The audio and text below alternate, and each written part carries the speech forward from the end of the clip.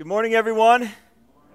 It's great to be here with you today. I know over the past few weeks and months, sometimes when I come up on Sunday morning, I like to share a highlight from my week because I'm still kind of experiencing everything for the first time here as we near the 1-year anniversary of coming on. I think it was August of last year, so we're getting close. But yesterday morning was my highlight. Yesterday morning. Now, it might not have been Emmanuel's highlight, because we had Emmanuel's ordination council yesterday, and I think it was three probably very intense hours for him. But at the end of the council, it was very exciting. He did a fabulous job, and I just want to remind you, next week will be his farewell address to this congregation. And so we're anxious to have him in the pulpit with us next week and to commission him, to send him off, to celebrate his ordination. What a work that the Lord has done. Amen. Praise the Lord. Praise the Lord. It truly has been a testimony of his divine power and faithfulness. And on Wednesday night at prayer meeting, we had a special occasion to hear from Emmanuel, and really he recapped his story from beginning to end, and how beautiful, how powerful, just so looking forward to celebrating next Sunday what the next leg of the journey holds for the Adamaco family. And we, on Sunday morning here today, are continuing our study through the book of John. We've been studying this book. We've been going through chapter by chapter. I joke with you, it's been almost a year, and today we started John chapter 8. So you do the math and count how many chapters are in John, and you can see how long it might take us. But we are studying the book in light of the reason that it was written. And I think it's good that every once in a while we review and go back and read why John said he was writing this book. It's one of the books that give a clear indication of why it was written, so it's good that we remind ourselves. He says, Jesus did many other signs in the presence of the disciples, which are not written in this book. But these are written so that you may believe that Jesus is the Christ, the Son of God, and that by believing you may have life in his name. And certainly where we're going to be in John chapter 8 today, at the beginning of the chapter, is a powerful testimony of the person and character of Jesus. Now, as many of you sit here today, there are many who have read maybe the book, The Scarlet Letter. It was a book, I believe the author was Nathaniel Hawthorne. It was based loosely on a real account, on something that really happened long time ago. And sometimes what would happen is if someone was caught in the act of adultery, they would need to wear a red A on their clothing, or in some historical accounts, they found evidence that the letter A would be branded onto the person. Now think about how painful and how difficult that would be. But as we sit here today, if the Scarlet Letter doesn't relate to us, maybe we've seen pictures of a stockade before. Does everybody know what a stockade is? A stockade was an ancient form of punishment where if a person had gotten in trouble, they would have to get on their knees and they would put their hands and their head and they would lower the wood down over it, and they would have to sit or kneel in the stockade. And oftentimes it was accompanied with people throwing things at them, shaming them publicly. Maybe some of you here are old enough to remember, don't raise your hand, we don't want to give it away, but you might be old enough to remember the dunce cap. Anybody remember the dunce cap? Okay, some of you, I see some hands about to go up. You don't have to. You don't have to admit if you had to wear it. Well, when I was in high school, it wasn't the dunce cap, but I did have a teacher who, if you got on his bad side and you annoyed him or upset him, your punishment was to go up to the blackboard and to kneel down in front of the blackboard and put your nose up against it. And then you had to be in that position while he taught. Now, you can't do anything like that today, and it's probably good. We don't want to be doing those things. But he used to say my name in his class was Hervé. He said, Hervé, nose on the blackboard. Get up there. So I had to go up and kneel down and put my nose up against the blackboard. But these are all forms of public shaming, of humiliation. They're ways to manipulate behavior, and they've been used seemingly since the beginning of man. And you know, today we don't have a lot of these things that we use anymore, but we do have social media. And social media today can be the new stockade. It's a quick and easy way to shame someone who has offended you. Scholar Rita Cognizant, she's done a great deal of research on public shaming, and her remarks regarding social media are telling. Listen to what she writes, quote, "The extent to which we are willing to inflict pain on others is tempered by our own shame at being and being thought of cruel. This means that even when a guest or a colleague makes an off-colored remark at a party or a meeting, few people will respond by gathering everybody around that person to publicly berate them, and then even throwing him out of the building, which would roughly be the physical equivalent of an internet pile-on. The only decent way to respond without making oneself look more loathsome than the original offender is to take him aside privately and offer a gentle suggestion." Listen to what she says now. "Social media diminishes both the discomfort of seeing our victims suffering and the shame of being seen making them suffer, both of which require personal proximity to experience." End quote.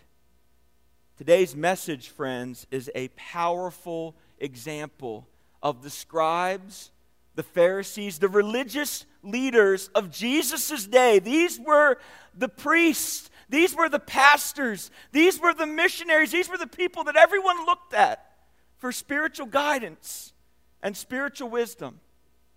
And it's a powerful example of them today using a form of humiliation and public shaming to manipulate behavior, attempting to manipulate both the behavior of this woman and the behavior of Jesus. We find this passage, for many of you that have studied it before, for me it's one of the most captivating events in the entire life of Jesus' earthly ministry. I've heard this message preached probably 20 or 30 times in my life, and it never gets old, ever. It's a powerful example of the character of Jesus. It grips us from the beginning, and it demands a resolution to the problem that's brought before Jesus. Before we dive into the text, I want to remind you that as many of you see in your Bibles at the top of your text, this is a text that has a manuscript note. And if you're curious about that, I want to remind you of a message that we preached here all the way back in January 27th, we preached a message regarding a Sabbath healing. And it was during that message that we actually dealt with manuscript notes. So if you have questions regarding that and how we deal with that, I want to encourage you to go back. You can go online and go back and listen to that message that was given on the 27th.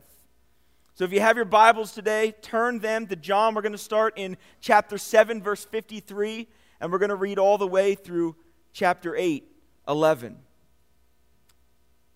John chapter 7, 53 to 8, 11. Let's pray. Lord, as we open your word today, we always open it with the expectation that you are going to move in power. We know that your Spirit uses your word to accomplish his purposes in our lives. And so that is the anticipation we open the Bible with today.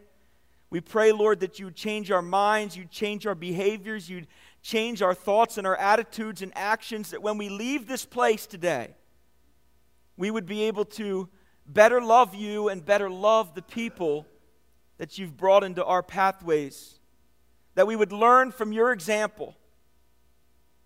Teach us today, Lord. In Jesus' name we pray. Amen. John chapter 7, starting in verse 53 and going through 8:11. They went each to his own house, but Jesus went to the Mount of Olives. Early in the morning, he came again to the temple. All of the people came to him, and he sat down and taught them.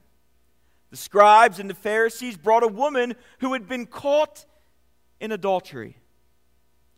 And placing her in the midst, they said to him, Teacher, this woman has been caught in the act of adultery. Now in the law, Moses commanded us to stone such women. So what do you say?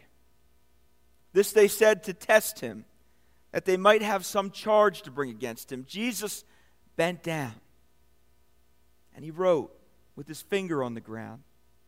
And as they continued to ask him, he stood up and said to them, Let him who is without sin among you be the first to throw a stone at her. And once more he bent down and wrote on the ground, but when they heard it, they went away one by one, beginning with the older ones. And Jesus was left alone with the woman standing before him. Jesus stood up and said to her, Woman, where are they? Has no one condemned you? She said, No one, Lord. And Jesus said, Neither do I condemn you. Go, and from now on, sin no more. So as we open this chapter, John chapter 8, the feast from John chapter 7 is in the past. We've closed the book on that. It's ended, and the folks are going back to their regular day-to-day, many going back to their own houses where they had come from. And Jesus heads back to the Mount of Olives. And if you remember, we showed this picture a few weeks ago. This is a picture looking over the city of Jerusalem from the Mount of Olives. It was a popular place during Jesus' life and ministry. From the Mount of Olives, you can capture a clear and beautiful picture of the city, as you can look out and see that even now. This would be the location where later Jesus would saddle and ride into the city on a donkey, lamenting over Jerusalem, who rejected their Messiah. Perhaps he spent a few nights there in this area. We don't know. It doesn't tell us at the beginning of our text how much time has passed, but probably not too much. And early one morning, sometime after the feast had ended, as would have been the custom in those days, Jesus, as the great teacher he was, went into the temple where he began to teach. And he would find a group of people. Now, if you think about today, well, sometimes we do things like this today. In fact, on Friday, we just did this. We got a group of guys together. We said, hey, let's get together and go study the Bible together. Bible note card. You head to a place. I called up one of my mentors. He met us there, and we sat down for about an hour and a half in the local cafe, and we studied the Bible. And he led the discussion, a Bible and a note card. That's all we needed. And it was wonderful. And we were teaching. We were learning. We were all sitting around the table hearing what needed to be said. So this is Jesus. He's in the temple. He's gathered a group of people around him. And verse 2 alerts us to the reality that many had started to be intrigued by the teachings of Jesus. There was a crowd. A crowd had amassed. Jesus and his mastery of the content and his knowledge of the scriptures, it was attractive to people. People wanted to hear what he had to say. They came and they sat down and he began to teach. Now, this is a very public setting in the temple. This wouldn't have been private. It wouldn't have been something that would have been closed off to everyone else. Think of an open-air setting, someplace in public where a lot of people could witness and hear what was going to be said. It was a perfect time for Jesus to reveal the true nature of his character to the people.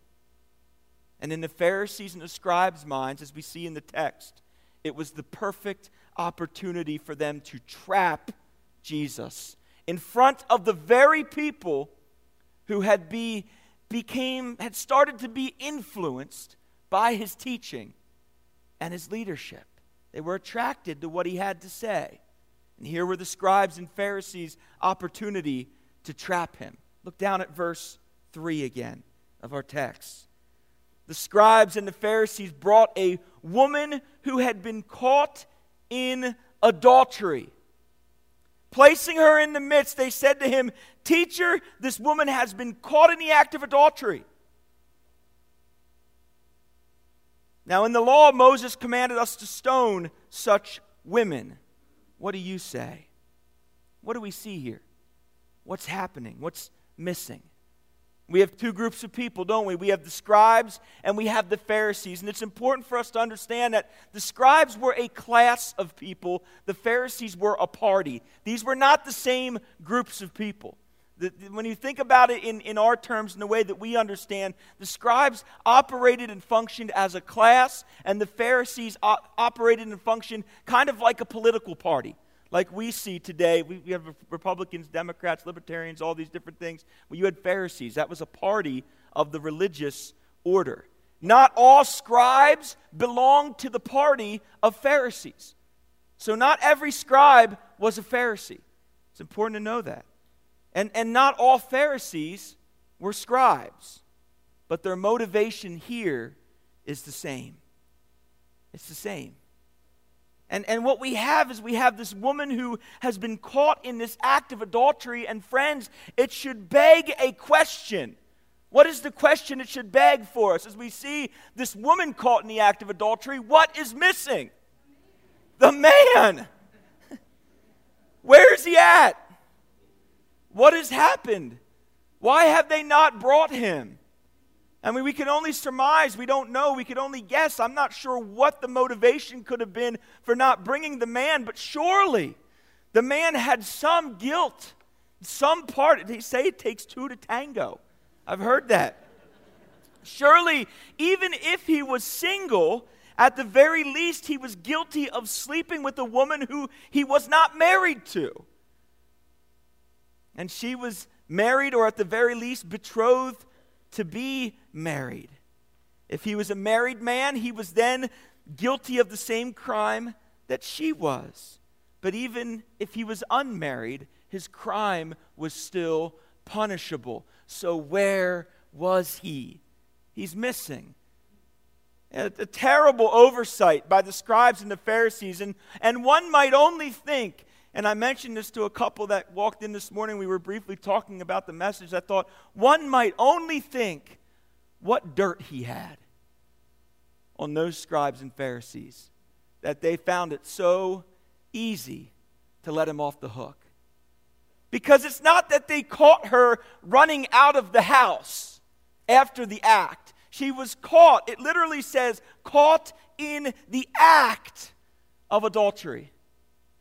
Which means the man was let off the hook. He was not there. He's missing. And it appears from our text that the crowd that had gathered to hear Jesus teach is still there.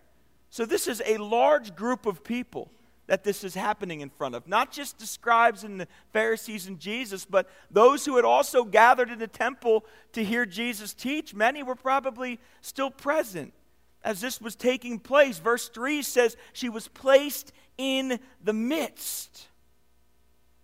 Public humiliation appears to be the motivation behind this act. The public humiliation of Jesus, but also the public humiliation of this woman.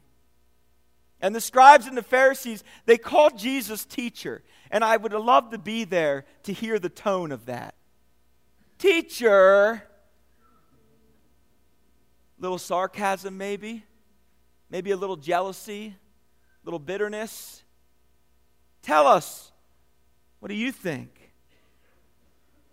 And isn't it interesting when they want to press back to the law, when they want to go back to the law, who do they attribute the law to? Moses. Where did the law come from? Yeah. And if indeed they're leaning into Moses' law, if this is where they're getting their source, if the law is truly where they're getting their source on how this woman should be treated because she's been caught in the act of adultery, then where's the chapter and verse? Did you ever say it? Show me. Show me where in the law.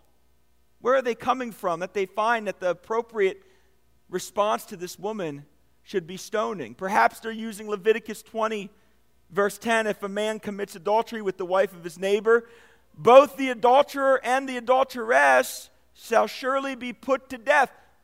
It says nothing about stoning. Nothing. But they say in the law that Moses gave, a woman should be stoned who's been caught in this act.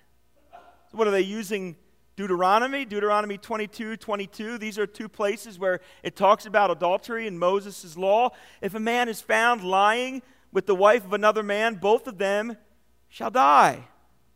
The man who lay with the woman and the woman. So you shall purge the evil from Israel. And we get that the penalty of this crime is death, but it would have been death to both parties. And they only had one. You see, they're using the law for their own gain. And we've talked about this before. We've seen Jesus confront this earlier in the book of John. They're misusing, they're misinterpreting, misapplying the law as they had been given for their own gain, for their own control, for their own ability to manipulate the behavior of the people. They're asking Jesus to give them his legal opinion. What do you say? And this is a precarious situation for Jesus. Think about it. Put yourself in his shoes here. A difficult situation. If he acquits the adulteress, if he acquits this woman, it would be a clear break from the law. A break that could and indeed would later lead to a charge against him. Following the law as they had interpreted it, declaring guilt, it would have led to a stoning for this crime. And it would have left Jesus at odds with the general public. You understand, like stoning, I think a lot of times when we read the Bible, and especially the New Testament, and we see something like stoning, we think that stoning is something that was common even in the New Testament. Stoning happened in the New Testament. It did happen. We don't have to look any further than the example of Stephen. But it was not as common as it was in the ancient Near East, in the Old Testament Israel.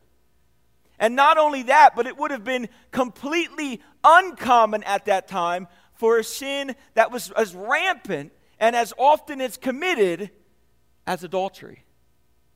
They were asking Jesus to follow the law to the jot and the tittle, to the extreme nth degree.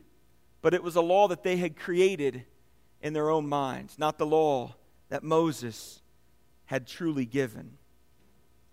So what is Jesus to do here? Certainly it would not be his hand that would have to pick up the first stone and cast it at this woman. It would be the hand of her accusers, according to the law. But if he were to find this woman guilty, and he would tell them to go ahead and stone her, certainly at the very least, he would have been complicit in her death. What will our great teacher do? How will he respond? Who is Jesus? That's the question, friends, that we've said prevails over this entire portion of John. From John chapter 7 to John chapter 10, the question that is being answered is, who is Jesus? How Jesus responds in this situation, his character is being tested, his mettle being tested, he's in a public environment, and how he responds here will truly show us who he really is, the true character, the true nature of who he is and what he's going to do. And there's much for us to learn from Jesus in this situation, both from the posture that he assumes and from the position that he arrives at. Let's start by looking at his posture. Look down at verses 6 and 8. He bent down.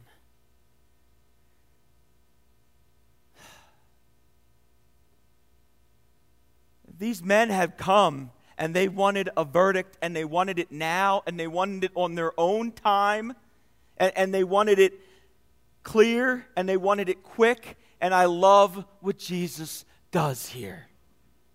He's not going to give them what they want, how they want it. He stoops down. The true position of a servant, when faced with this wind of animosity, when faced with this adversity, make a decision. Come on, Jesus, what do you say? He bends down. He assumes the position of a servant under incredible scrutiny. His response is not to become angry. He doesn't get hostile. towards the accusers. He doesn't blame, complain. He kneels. And then what does he do? He takes his finger, puts it to the ground. And I've heard, like I said, I think I've heard this message preached maybe 20 or 30 times, and probably out of those times, at least half of them has been over the question of, what was he writing? Wouldn't we all like to know? I would love to know. I think that'd be great. Sometimes this is one of those perfect examples where we'd love if the text just uncovered it for us. What was Jesus writing? I don't know. I surmise it wasn't a flag football play. Kneeling before this group of men who in their minds had already rejected him. Remember this. This group has come already in their minds rejecting who Jesus was. They're not accepting him. I don't know what Jesus is writing, but I have to imagine it has something to do with what we find in Jeremiah. Friends, this is why I believe the Bible is such a beautiful, powerful, unifying document. Because it's complete, it's comprehensive, the old and the new are beautifully woven together. Keep your finger here and turn back to Jeremiah chapter 17. Remember, as you turn back to Jeremiah chapter 17, that this is a group of men who have forsaken Jesus.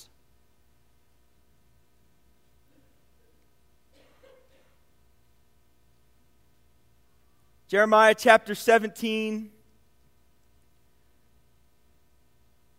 verse 13. O Lord, the hope of Israel, all who forsake you shall be put to shame. Those who turn away from you shall be written in the earth. For they have forsaken the Lord, the fountain of living water. Now, I don't know, but you can go and you can pick up a handful of commentaries, 7 or 8 different commentaries on the book of John. And if you pick up 7 or 8 different commentaries on the book of John, probably 4 or 5 of them are going to tell you that John chapter 8, verses 1 to 11 is out of place. I respectfully disagree. Because what have we seen from John chapter 4 all the way up to the end of the feast in John chapter 7? Jesus talking about the living water. And it culminates at the end of the feast, which is in the chapter right before this, in this amazing scene in John chapter 7, verses 37 and 38. We remember this on the last day of the great feast, the great day. Jesus stood up and he cried out, "If anyone thirsts, let him come to me and drink. Whoever believes in me, as the scripture has said, out of his heart will flow the rivers of living water." These men who had brought this woman to Jesus, who had been caught in the act of adultery, they had rejected the living water. They didn't want it. And I don't know what he's writing, but I know this: Jesus knew the law better than the scribes and the Pharisees, right? Perhaps he was writing Jeremiah chapter 17, verse 13. I don't know. At this point, we can only guess. But not only has his posture, the kneeling and the writing in the dirt, not only has it displayed incredible patience with the people who are bringing this charge, but it also does something else. When he kneels down and he puts his finger in the dirt, every one of those men whose eyes were on this woman who had been caught in adultery, every one of those men would have taken their eyes off of that woman. And where are your eyes now? They're on me. So not only is he showing patience and showing a concern, but he's also redirecting the wrath of these men from this woman towards himself. Great leadership from Jesus. The Pharisees, the scribes, they don't really care about this woman, friends, do they? We know when we read this text, they care nothing about this woman. They weren't concerned at all for her. They didn't have her best interest in mind. There was no desire to see her forgiven here. There's nothing about restoration, reconciliation. Moses' law says to stone women such as this. Their concern was fully held up in how Jesus would decide or adjudicate this matter. And Jesus knew this, and his posture and his behavior placed the attention on the heart of the matter that was truly unresolved in the hearts of the Pharisees and scribes, and that is this: who is Jesus? Who is this guy that we bring this woman to him caught in adultery, and he turns around, kneels down, and draws up some things in the dirt? Who is this guy? What is his position on the matter, his judgment? Look in verse 7. In verse 7, he stands again. This is back in John chapter 8, verse 7. He stands again to speak his decision. One sentence, not like the decisions we get from our Supreme Court today. Those are like books, you know. One sentence. Let him who is without sin among you be the first to throw a stone at her. See, they had come to make a public spectacle of this woman and of Jesus, but Jesus' judgment would throw the spectacle back on them. To deny that they were sinners would make them look pretty bad, especially in front of this audience that was young men and old men, scribes and Pharisees. How would it look if the oldest scribes and the oldest Pharisees were to deny that they had no sin? Or to deny that they were sinners?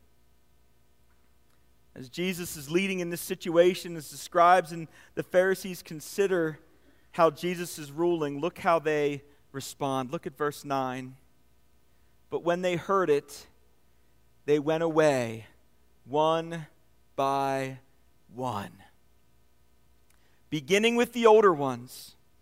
And Jesus was left alone with the woman standing before him. Jesus stood up and said to her, "Woman," this is a kind term, by the way, when we see this. It's not like we think of it today, like, "woman." That's not how it was, all right? It's all in your tone. Very kind, very gentle. "Woman, where are they? Has no one condemned you?" She said, "No one, Lord." And Jesus said, "Neither do I condemn you. Go, and from now on sin no more." One by one, friends, they abandoned their cause when faced with Jesus' judgment. They are determined to cut their losses, beginning with the oldest, who no doubt had the most to lose. They start walking away. The crowd disintegrates into the hustle and the bustle of the temple. Jesus has successfully, in his leadership, diffused the situation and rescued. He's rescued this woman from her accusers. He stood as her mediator between the scribes and the Pharisees and his law. Isn't it interesting? The scribes and the Pharisees all come to accuse her, to call her guilty. They're standing there, and at the end of this, she is the last woman standing. Her and Jesus, the two of them. And now alone with this woman, Jesus, for the first time, this is the first time in this passage, that he turns his attention towards her and the situation that she has found herself in. Now, in her shoes, consider this: the damage has been done. This was a public spectacle, friends. We can't make light of that. Her character and her reputation has been tarnished. People knew what she was involved in. Her life may never be the same. Socially, she may have been regarded as an outcast for the rest of her life. Her family may have even disowned her. A public spectacle had been made of her sin. And what happened would be the subject of gossip, I'm sure, around the temple for weeks and months to come. Jesus knows this. And in verse 10, he stands to address her gently. Where are they? Has no one condemned you? And imagine her relief. knowing that she was facing certain stoning, Jesus says, "Has no one condemned you?" And I can't imagine that there wasn't a little piece of her that was concerned that a Pharisee may be coming around the corner who believed himself to be blameless and getting ready to pick up a stone and chuck it in her direction. It didn't happen. No one, Lord. And in his final judgment for this case, he confirms what the gospel writers already told us to be true in John chapter 3, verse 17. For God did not send his Son into the world to condemn the world, but in order that the world might be saved through him. If there was no one left in the audience to condemn this woman, neither would Jesus serve as her condemnation. Condemnation was the ministry of the law. That was what the law brought to the people, and those who live by the law, all they'll ever know is condemnation. But what do we know from John chapter 1? Grace and truth came through Jesus Christ. And what a perfect picture, what a perfect scene from the life of Jesus' leadership and ministry of grace and truth. Jesus would see the curse of the law thrown down, shattered as the original stones it had been written on, only to reestablish it and build it back up on the foundation of grace. Grace and truth. And friends, the new singular command, church, the new law today, the law that we have today, the law that's been impressed upon our hearts is not a law of condemnation, but it's a law of love. And at every opportunity that Jesus had while he walked on the earth, he proved it over and over and over again. Only Jesus, the Son of Man, had the ability and the authority to pardon and forgive her sins. And he did so. Now, friends, it's important we recognize he doesn't approve of the sin. He doesn't dismiss it. His command is for her to go and do what? Sin no more. It's the most loving thing that Jesus could do for this woman in this situation. Not to excuse it, not to hold it against her, but to challenge her to stop and to go and not do it anymore. So, friends, we ask ourselves often as we come to the conclusion of our text, how should our lives look in light of these realities? And I will tell you, I believe, friends, we have an incredible opportunity before us today in a world that is so set on condemnation. We opened this morning looking at the reality of condemnation that comes through social media so often. We live in a land where the law is popular opinion.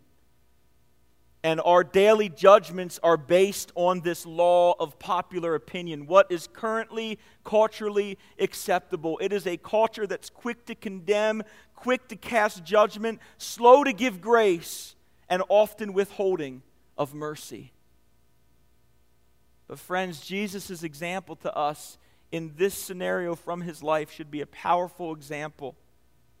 When the Spirit's at work in our lives, when we're compelled by Christ and motivated to love, we should be able to extend grace, extend mercy, to seek to forgive, to look past offenses that have been brought to us, to pursue the building up of brothers and sisters, broken brothers and sisters, friends, because we're all broken. We've all been saved by the same marvelous, miraculous grace that Jesus extended this woman. We've all been saved by that same grace. We were all guilty. All of us stood before Jesus dead in our trespasses and sins. And he looked upon us and didn't hold our offenses and our sins against us. But he extended his grace and mercy, and he forgave us. So our question to consider today, friends, as our team comes up to lead us in a closing song is, what does extending grace and mercy look like in our homes? With our spouses, with our children? What does extending grace and mercy, forgiveness, what does that look like? What does it look like at our jobs? Extending grace, extending mercy when someone's late, when someone does something that makes a ton of extra work for us. What does extending grace and extending mercy look like? How about in school, when we have a professor or a teacher that we don't like very much? They don't like me, they're unfair to me. I always get a bad grade when I have them. What does extending grace and mercy look like to them? What does it look like with our friends? What does it look like with the relationships that we have that are difficult? We feel like we've been wronged. We feel like someone spoke bad about us in the community or even to our face. What does extending this same kind of grace and mercy look like? How about in our communities, friends? You see, the example of Jesus in this text is so powerful. It should be a powerful motivator for us to love those the Lord has placed in our pathways better than perhaps we are even today. Let's pray. Lord, we acknowledge this morning that it is indeed in our weakness and our own incapability that we come before you. And Lord, a task so great as this, to extend grace and extend mercy to those who have caused us hurt or to those who have caused us difficulty. Lord, we acknowledge today that it'd be a task that would be impossible to complete of our own power, that we need you, the work of your Spirit in Jesus, to do it for us and through us.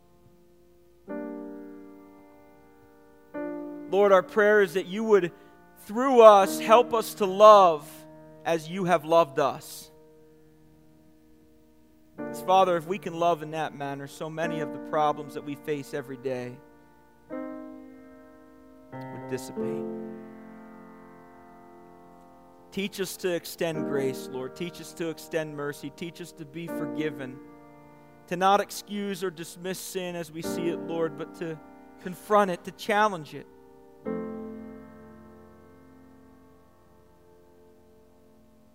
And do it in a way that's loving, grace extending, full of mercy, seeking the best of the others that are involved. Lord, might we do this with the right attitudes, the right hearts, the right motivations, and might it be glorifying